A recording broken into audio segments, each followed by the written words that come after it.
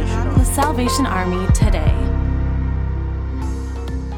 The Salvation Army Miami Area Command has recently partnered with the Dunspaugh Dalton Foundation to provide increased healthcare to clients within the community.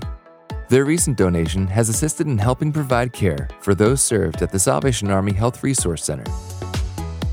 3 out of 4 of the uninsured population are in poverty. The lack of insurance results in individuals foregoing preventative care. Those in need are more likely to wait until their health conditions are severe before taking action and pursuing medical attention. In 2019, the Salvation Army announced the grand opening of the Health Resource Center. With the assistance of community partners, the Health Resource Center was made possible and continues to be a vital medical access point for the residents within the shelter. To learn more, visit salvationarmyflorida.org.